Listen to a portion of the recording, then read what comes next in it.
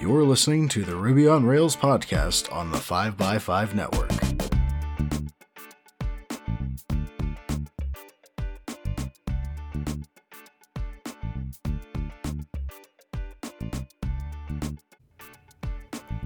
You're listening to episode 302, and I'm your host, Brittany Martin. Penelope Phippen makes Rubyfmt and was previously a lead maintainer of the RSpec testing framework. She's been writing Ruby for just about a decade and still remembers 186. She's sad that she can't hug every cat. Welcome to the show, Penelope. Hi, everyone. Very happy to be here. It's wonderful. So glad to have you. Penelope, what is your developer origin story? That's a great question. I guess I got started when I was a kid. Both my parents have sort of like computer or computer adjacent jobs, and I was sort of always fascinated. So I started programming when I was very, very young. I think I wrote my first Java program when I was aged 12. And one of the things this does mean is I've been using Eclipse for more than half of my life, which is always funny to me. But really, it came from a instinct to sort of tinker, to really understand how computers worked, and that sort of carried me through my entire life, really. Like, one of the things is that I find myself like messing around with software in my hobby time as much as I do when I'm working, and that has been a really consistent note throughout my life. And so, like, where I am today, like, is really a product of having been fascinated by computers for my entire life and having sort of manipulated and worked with them for a really, really long time. I think you're so lucky because I got introduced to computers when I was in high school. My parents encouraged me to take computer science classes, and so I felt that I was lucky to get that experience early on. But for you to know so early on that you enjoyed it and wanted to make a career of it is just something that I feel is still kind of rare in our industry. Yeah, I don't know. I find that most of the people I talk to like found computer science like much later in their life. So like even high school is sort of like relatively early, right? So like I know some folks who didn't really look at programming at all until like the second or third years of their undergraduate degrees, or even like, you know, later in life career switched from a different profession through a boot camp or self-teaching or whatever it might be. And so yeah, like I in a sense consider myself to be very lucky that I like sort of have developed technical superpowers just from having been able to do it from a very, very early age. That's great. Well, RSpec is a very loved framework in the Ruby community, of course. And so I would absolutely love to hear how you got involved. Yeah, that's a great question. So I got involved through RSpec actually while I was studying for my computer science degree. So I was like alongside my degree, like teaching myself Ruby, learning how to build Rails applications, because like the community at that time was sort of like just beginning to really explode out onto the internet. Like, I remember being so fascinated by all of the conference talks that were sort of coming out of the Ruby community, and like the learning and teaching and sort of like niceness that was associated with that. And so like one day while I was working on a Rails app and writing tests with RSpec, I encountered a bug, and I like looked into the source code of RSpec and worked out how to fix it and sent a pull request.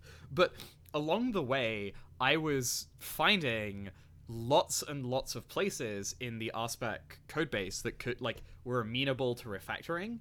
And so I spent maybe like a good 6 to 8 weeks of my life and I was a college student. I had loads of free time, like just refactoring the internals of RSpec, and I ended up sending them so many pull requests that essentially they were like, hey, we're going to give you a commit bit because these are great, and we would like for you to keep doing this and stop bugging us. Like, please just merge these yourself. And so, like, I ended up basically just joining the RSpec core team through, like, sheer application of wanting to make it better. So where did you gain that experience that you were able to look at the RSpec source code and be able to pinpoint the possible refactorings that you could do? Did you gain that from school, or did you have other open source experience? Neither.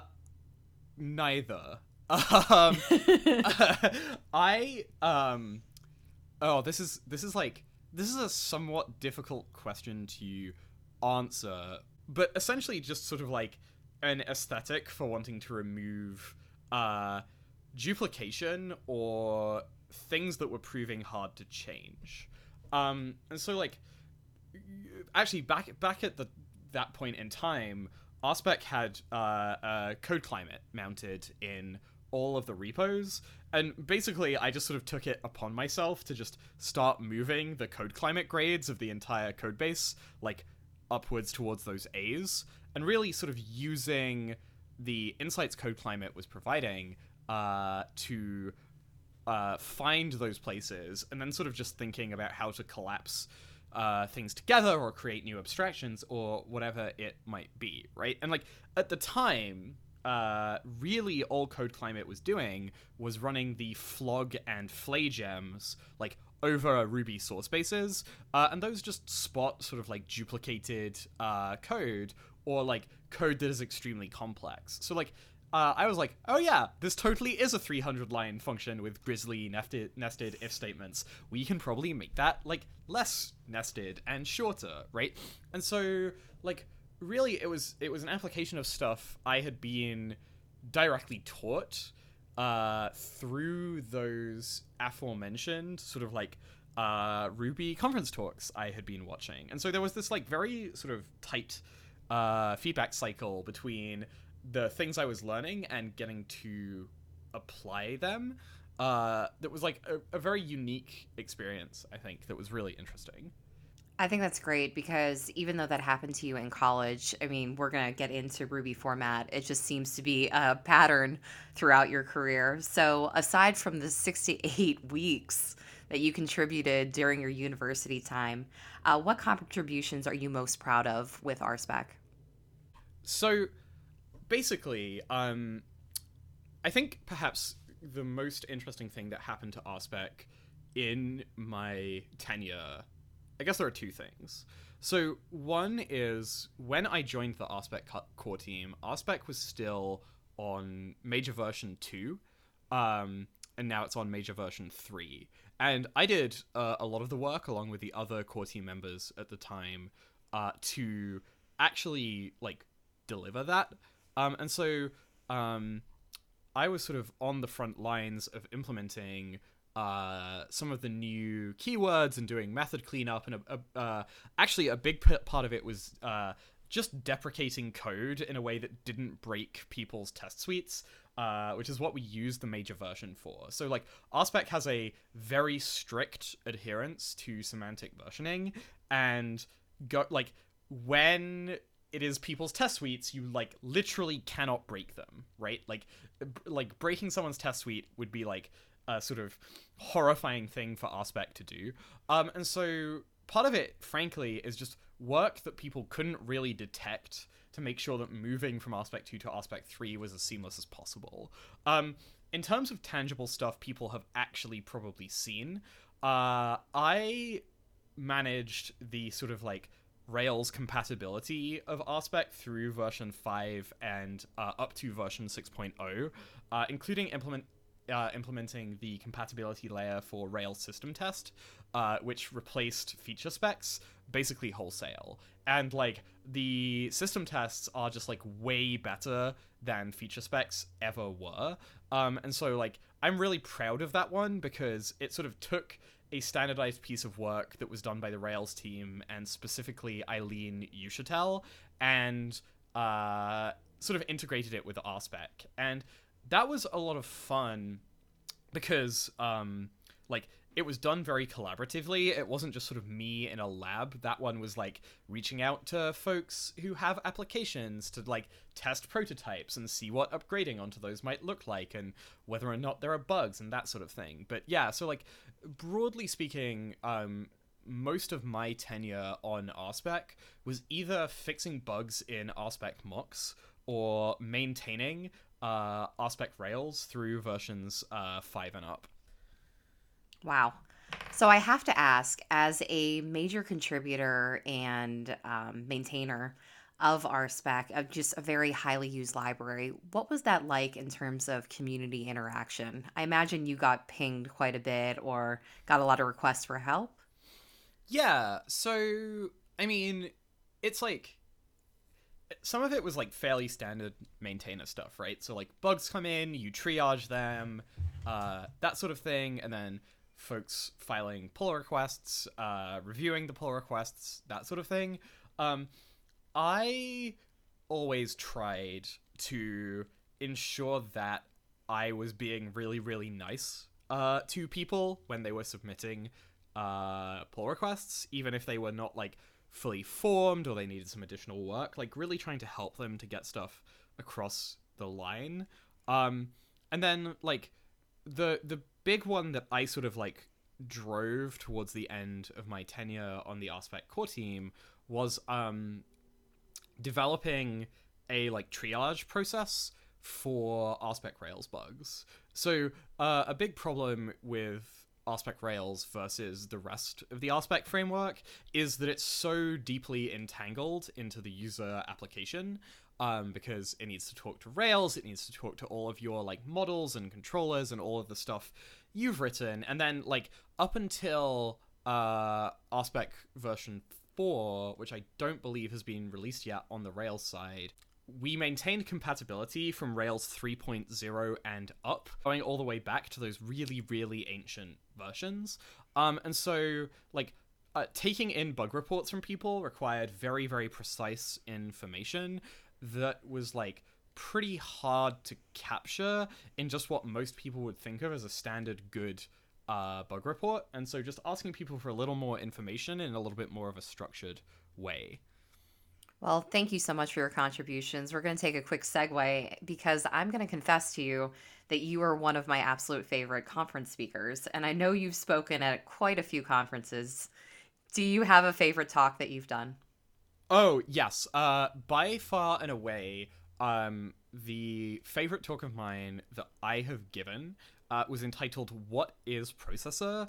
And that's a talk I gave before I transitioned, so folks Googling it will have to look it up in my dead name.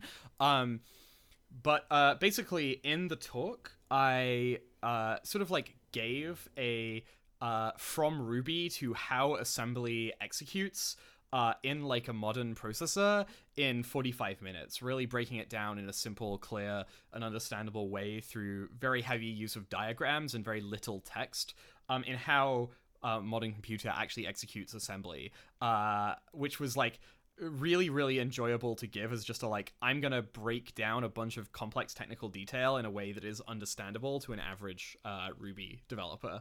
And the response I got from it was fantastic. Did it require a lot of research, or was this stuff that you had already dug into? You already mentioned that you like to do these kinds of things for fun. So was it something that you really had to dig into first?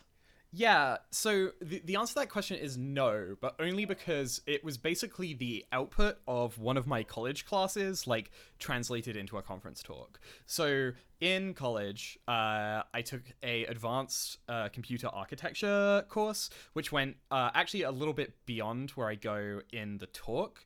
And I went into basically like the first sort of like assignment of that course, which is building an assembly language and building a very, very simple processor. But so like I sort of like have in my head just ambiently like the design of how those things work because it's something I study in college. And so like I like it's convenient in the sense that I was sort of just able to take like 1/3 of a 4th year computer science class and turn it into a 45-minute talk. That's fantastic. So, how did you get involved in Ruby Central?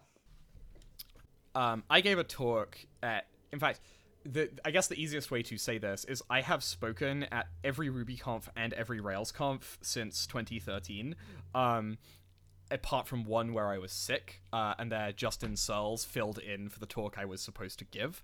And basically, eventually, if you keep speaking over and over again, we invite folks to join the program committee for our conferences. So I first did the program committee, I think, in 2015. And from there, I just sort of kept. I really, really enjoyed it, and so I kept doing those. And then eventually, earlier this year, Marty, who is one of the other directors of Ruby Central, asked me if I would like to also be a director of Ruby Central. I said yes, and that's how we got to where we are today. So really, it's just consistently showing up and then being interested in sort of doing the work. Like, the reason I'm doing it is I really deeply care about the future of the Ruby community, and so, like, I want to be, one hand on the wheel, like, steering the direction of that. I love that. So I'm going to put you on the spot for a second because a common string throughout this podcast is me encouraging listeners to go out and apply to speak at different conferences. So as someone who has read so many CFPs for both RailsConf and RubyConf, is there any advice that you can give to those listeners?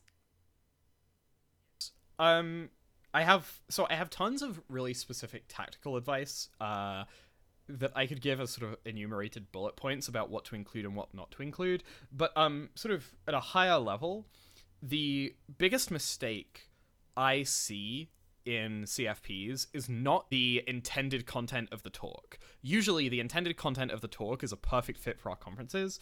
It's that the person writing the CFP cannot put themselves in the shoes of the audience.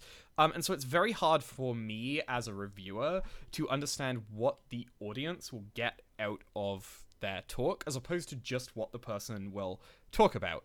And that's like a fairly subtle distinction. And so perhaps to make it clear, it's the difference really between showing that you sort of like know your content versus like why someone who is attending RubyConf or RailsConf should care about that content. And we see perfectly well-written, perfectly structured talk submissions that don't tell me why it's a fit for the program, why it makes sense for an audience member at RubyConf or RailsConf. And so almost all the proposals I see that don't end up making it into the conference don't make it for that reason. One of the things folks should consider when they're submitting to RubyConf and RailsConf is that more than 40% of everyone who attends, it's their first conference they've ever attended, and they're usually like less than a year into their developer careers, certainly less than 2. And so many folks don't appreciate just how wide the spectrum of skill levels is. It's okay to give an expert level talk. It absolutely is, but we can't accept 60 expert level talks, right? We have to draw a line somewhere. And so with reviewing the CFP, and not just reviewing, right? We also do talk selection. Like, we're not just looking at the individual scores. You may actually have a perfectly well-rated talk that we just can't fit into the program because the level is wrong, or because there's no way for us to make it fit against the background of the folks who will be in the room. And so, like, the other, I guess, piece of advice I would have for folks, especially newer folks who get a single rejection from a Ruby Central conference, is don't take it as like a no forever. It's more of a like not right now. No, I love that. And basically what happened for me is I applied to RailsConf for 3 years, didn't get in. Then I got in. Then I applied to RailsConf again, didn't get in. But then I applied to RubyConf for the first time and got in. So you just never know. But for me, I've always gone to these conferences applying with at least 3 talks because inevitably one might spark an interest. And what's interesting too is that I applied to RailsConf with 3 talks, didn't get in, but you don't want to assume that those talks are not good. And so then you turn around and maybe go to the regional conferences or to your local meetup with the same content and see if that maybe strikes some gold there. And possibly after the conference, if someone is so kind to give you more feedback, then that's possible as well. Yeah, so I will say, going a little bit wider than, the universe I control, which is RubyConf and RailsConf, I highly recommend folks who are starting find a local meetup and speak there, or find a regional conference and speak there. Now, one of the things I have observed that I'm personally really, really sad about is the sort of slow decline of the regional Ruby conference. It feels like there are many fewer of them today than there were 3 or 4 years ago. I remember speaking at something like 26 conferences in 2015, which was a lot. But so, it's that also, one of the things I personally sort of see as a mission for myself and Ruby Central is working with the community to reestablish some of those regional conferences, because right now, if folks only get one conference a year, they're coming to RubyConf or RailsConf, and that's sort of crushing the space for those local conferences, which I'll be honest with you, that's how I got my start. So the first Ruby conference I ever spoke at was Ruby Nation in the DC metro area, and I cannot tell you how excited I was to be able to do that. And those aren't that conference, as far as I'm aware, doesn't exist anymore. The regional in New York doesn't exist anymore. There's not one in San Francisco. I think the one in Chicago is shut down. So we're beginning to see a trend of these conferences going away, and it kind of makes me really sad. I agree with you, and that's wonderful advice. Well, I am super eager to get into Rubyformat, but we are going to take a quick break for our sponsor. This episode of the 5x5 Ruby on Rails podcast is brought to you by Mirror Placement. Hi, this is Brian Mariani, founder of Mirror Placement, the Ruby on Rails focused recruiting firm. I was Brittany's guest on this podcast a few months ago and loved hearing from so many of you following that appearance. So I'm back to say hi, because the new year is often a time developers start looking for new change or a fresh start, and that can often be a job change. So if you're open to connecting, I'd be happy to share the inside scoop on how the Rails job market is shaping up for 2020. Spoiler alert, it's looking very strong. And we have a lot of remote roles as well, more than ever, actually. And I'm super excited about our remote roles. So if that fits your lifestyle well, we should definitely chat. And you know what? Even if you're not looking for a job right now, or it's not a good time, no worries at all. I'd still love to connect and learn more about you. So when the time is right and the right company does cross my desk, we can send it your way in the future. I've always said, recruiting is all about long-term relationships and not pressuring people. So if you'd like to start a new conversation or rekindle an old one, I'd be thrilled to chat. Just shoot me an email at brian@mirrorplacement.com and we can set something up. Thanks for listening and happy holidays. Thank you to Mirror Placement for sponsoring the show. So let's get into it. Rubyformat. First of all, what is it? Yeah, so Rubyformat is essentially a Ruby autoformatter. So you input into it a Ruby source code file, and it spits out a semantically equivalent Ruby source code file that has just been reformatted to have a completely consistent layout. So you can't misalign data structures, you have to drop arrays onto multiple lines in a consistent way. All of that stuff is decided by an unconfigurable algorithm and not by a human brain. So I'd love to know is how did Go influence the formatter? I guess to get to this, we need to talk a little bit about what I did outside of the open source world. So I was working at DigitalOcean, and DigitalOcean sort of has this hybrid Rails monolith Go microservices architecture that's actually very cool these days and works super well. And so I got the opportunity to write a pretty substantial amount of Go code while I was working at DigitalOcean. And if you work on Go, you will find that their community is obsessed with developer tooling. They have a tool called GoFormat, which is actually pronounced Gofmt, Go FMT. which does the same thing as Ruby format, takes in Go code, outputs formatted files. But they also have like a tooling to automatically manage imports, which is the same thing as requires in Ruby, and a tool to like automatically lint your code for things that may be suboptimal ways to write stuff, and like naming conventions. Like they have a tool that will literally fail if you forget to capitalize acronyms in the correct way, and so on and so on, right? That community is obsessed with tooling, and this makes working with Go source code incredibly pleasant. It's like very, very nice to actually build Go programs because they've invested so much time in developer tooling.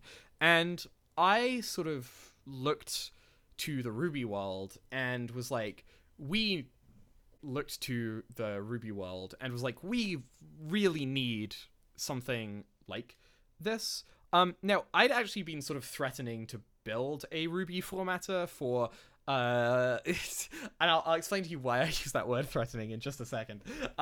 For like many years before I started, before I even actually ever programmed a line of Go, and it basically came out of sort of like a frustration of working with Rubocop, in that like there's just no way to quickly execute Rubocop in like a save file reload text kind of loop. It takes far too long to execute, and I want to be clear, this is not a dunk on Rubocop. Like Rubocop is doing other things with that time that are actually useful, but so like there was a gap in this space, and I've sort of like wanted to invent this tool for a really long time. Well, that all makes a lot of sense, and I'm really excited that you're building this for our community. So listeners that you have piqued their interest, how can they get started with Ruby format? Yeah, so the best advice I can give them is don't. It's not in any sense production ready today. It does not. Well, okay, so I guess to talk about this, we need to talk about how I've been implementing it. So, like, I basically implemented a functional version of Ruby format end-to-end in the Ruby programming language, and it wasn't fast enough because Ruby is known for many things, but, like, sheer execution speed is not one of them. So I started rewriting chunks of Ruby format in Rust in order to get more performance. And basically the state it's in today is that it does not actually output valid Ruby programs in all cases, and so like the idea of someone who is not like willing to deal with experimental grade nonsense genuinely scares me. Like, people are building editor plugins for Ruby format, and I'm like, you can do that, but like this will break all of your code today.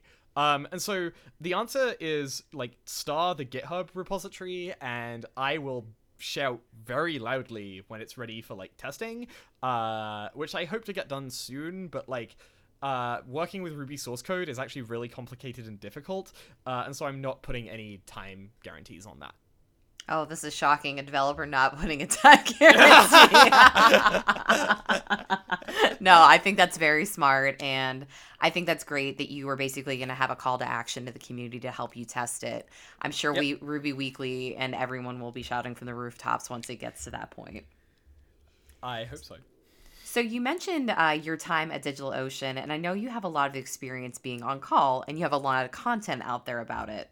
So for developers who are new to being on an on-call rotation, what is the one piece of advice that you can offer? When you're in the middle of an incident, the best thing you can do is massively over-communicate.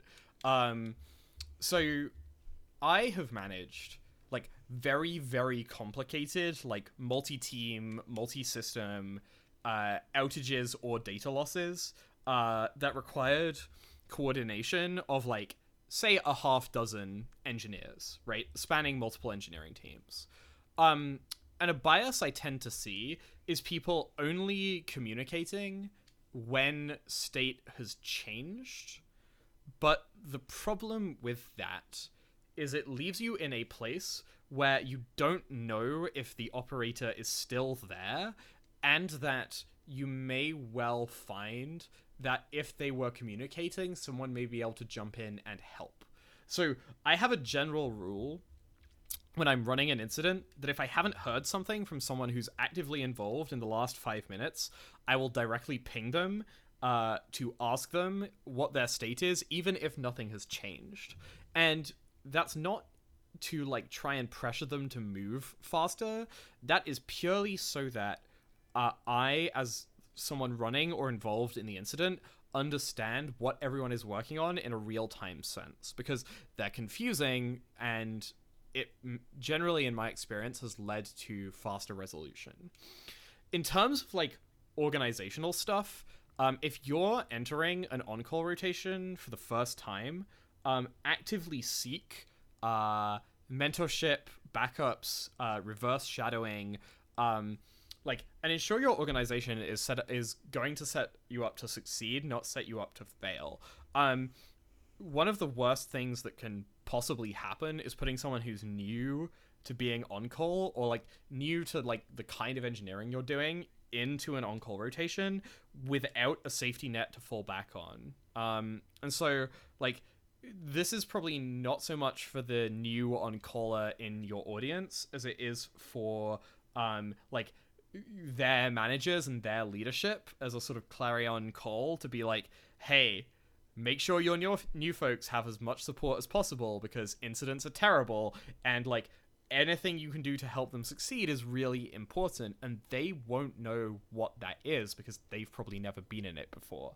And I guess on the flip side, to the folks who are new to it, it's okay to not know what to do, like because when that pager goes off for the very first time in your life, and the person hands off to you like, here's what seems to be wrong, it's gonna take you a little while to like get oriented, and that's okay. Like a bunch of being on-call, frankly, is developing really good instincts over the systems you work on. And even really experienced on-callers, when they switch jobs or switch teams, will have a ramp-up time, right? And so like if I were to parachute onto a new engineering team, I couldn't just immediately be on call for their systems, right? I could do it like faster than someone who's never been on call before, but like putting me into that rotation on day one and expecting me to be able to triage the most severe incidents just isn't going to happen. I don't know the golden metrics. I don't know what normal looks like. I don't know what abnormal looks like. I don't know where to go if we don't have enough signal. I don't know who to talk to, who the dependencies are. Like, there's a bunch of stuff you just won't know, right? And that's all okay, right? Like, treat it as a learning experience. And I guess the other thing is hunt for like a blameless post-mortem culture. Tech has gotten pretty good at this, but it's still not perfect. And anything you can do to be like, hey, we're looking for people causes here, not like systems causes, is really, really powerful. No, that's excellent advice, and I really appreciate you sharing it. I especially resonate with the blameless part. So this is a question that I plan on asking quite a lot this year on the podcast. So you have invested so much into the Ruby community. What are your thoughts on its overall future? Oh, I have a ton of thoughts about this. Well, I mean, okay, so I guess perhaps to come back to the earlier discussion about Ruby Central, right? It's literally my part-time job to have thoughts about this, to like sort of think about the future of the community as a whole. And I look a lot to outside communities. So like I always think of Python as being sort of like the nearest approximate programming community to us, and then like JavaScript is sort of like a close second to that. And if you look at those two ecosystems, right, they are both like much sort of like culturally, actually I don't want to say culturally here. They both sort of have much healthier communities than the Ruby community, and like this is largely driven somewhat by just the unbelievably huge amounts of funding that are sloshing around in those ecosystems. So like huge corporate interests are in JavaScript and in Python that just simply aren't in Ruby, and like that money provides a certain degree of oxygen that enables them to breathe and operate in a way that we can't. However, like I do think the sort of flip side to that is that Ruby people are some of the most excellent people I've ever met in my career. Like, I genuinely think the, like, baseline membership of people in the Ruby community is, like, very, very far ahead of nearly every other programming community I move through and encounter. And so when I, like, look at the future of the Ruby community, I sort of break it down into a couple of things. So I think, firstly, we have a lot of work to do restoring, and we mentioned this earlier, sort of like the regional and local communities that are beginning to fritter out a bit. And, like, part of that is, like, making sure it's really easy to find great speakers, really easy to run a conference without financial risk. But also part of it, frankly, is just making sure those Ruby communities, like, all across the world are really, really healthy and strong, as opposed to gathering centrally twice a year. I think that we continue to see a incoming flood of bootcamp graduates that are fundamentally changing what the Ruby community actually is. So, like, earlier I sort of said to you that about 40% of everyone that comes to a RubyConf or a RailsConf, it's their first conference and they're only a few years into their programming career. Well, like, most of those people, the overwhelming majority of them, have graduated from a code school. And so, like, we need to think about what it means for our community to be able to service and adapt to those folks, right? Like, have you tried to hire a senior Ruby developer recently? Like, it's basically impossible. But there's, like, 5 to 10 like bootcamp grads for every single one of those senior heads. Actually, that number's probably not high enough. That's willing to sort of, like, come in and learn, right? And, like, what can you teach them, and how can you structure your company in such a way that you're amenable to, like, that newer talent? I think an awful lot about what it means for, like, Ruby, not just, like, 10 years down the line, but, like, 100 years down the line, right? Like, are we going to become COBOL, or are we going to be a programming language that, like, genuinely lasts and people continue to want to build software in for a really long time? And, like, you know, Rails isn't cool anymore, but, you know, billion-dollar companies are being built in it, and the next generation of billion-dollar companies are probably already in existence. It's never been easier to launch a startup with Ruby on Rails, right? Like, Rails is so good. I think people actually underestimate how quickly you can go from zero to an application that throws off $1,000, $5,000 a month with Rails. And you can do that much faster than you can with nearly any other programming language and framework.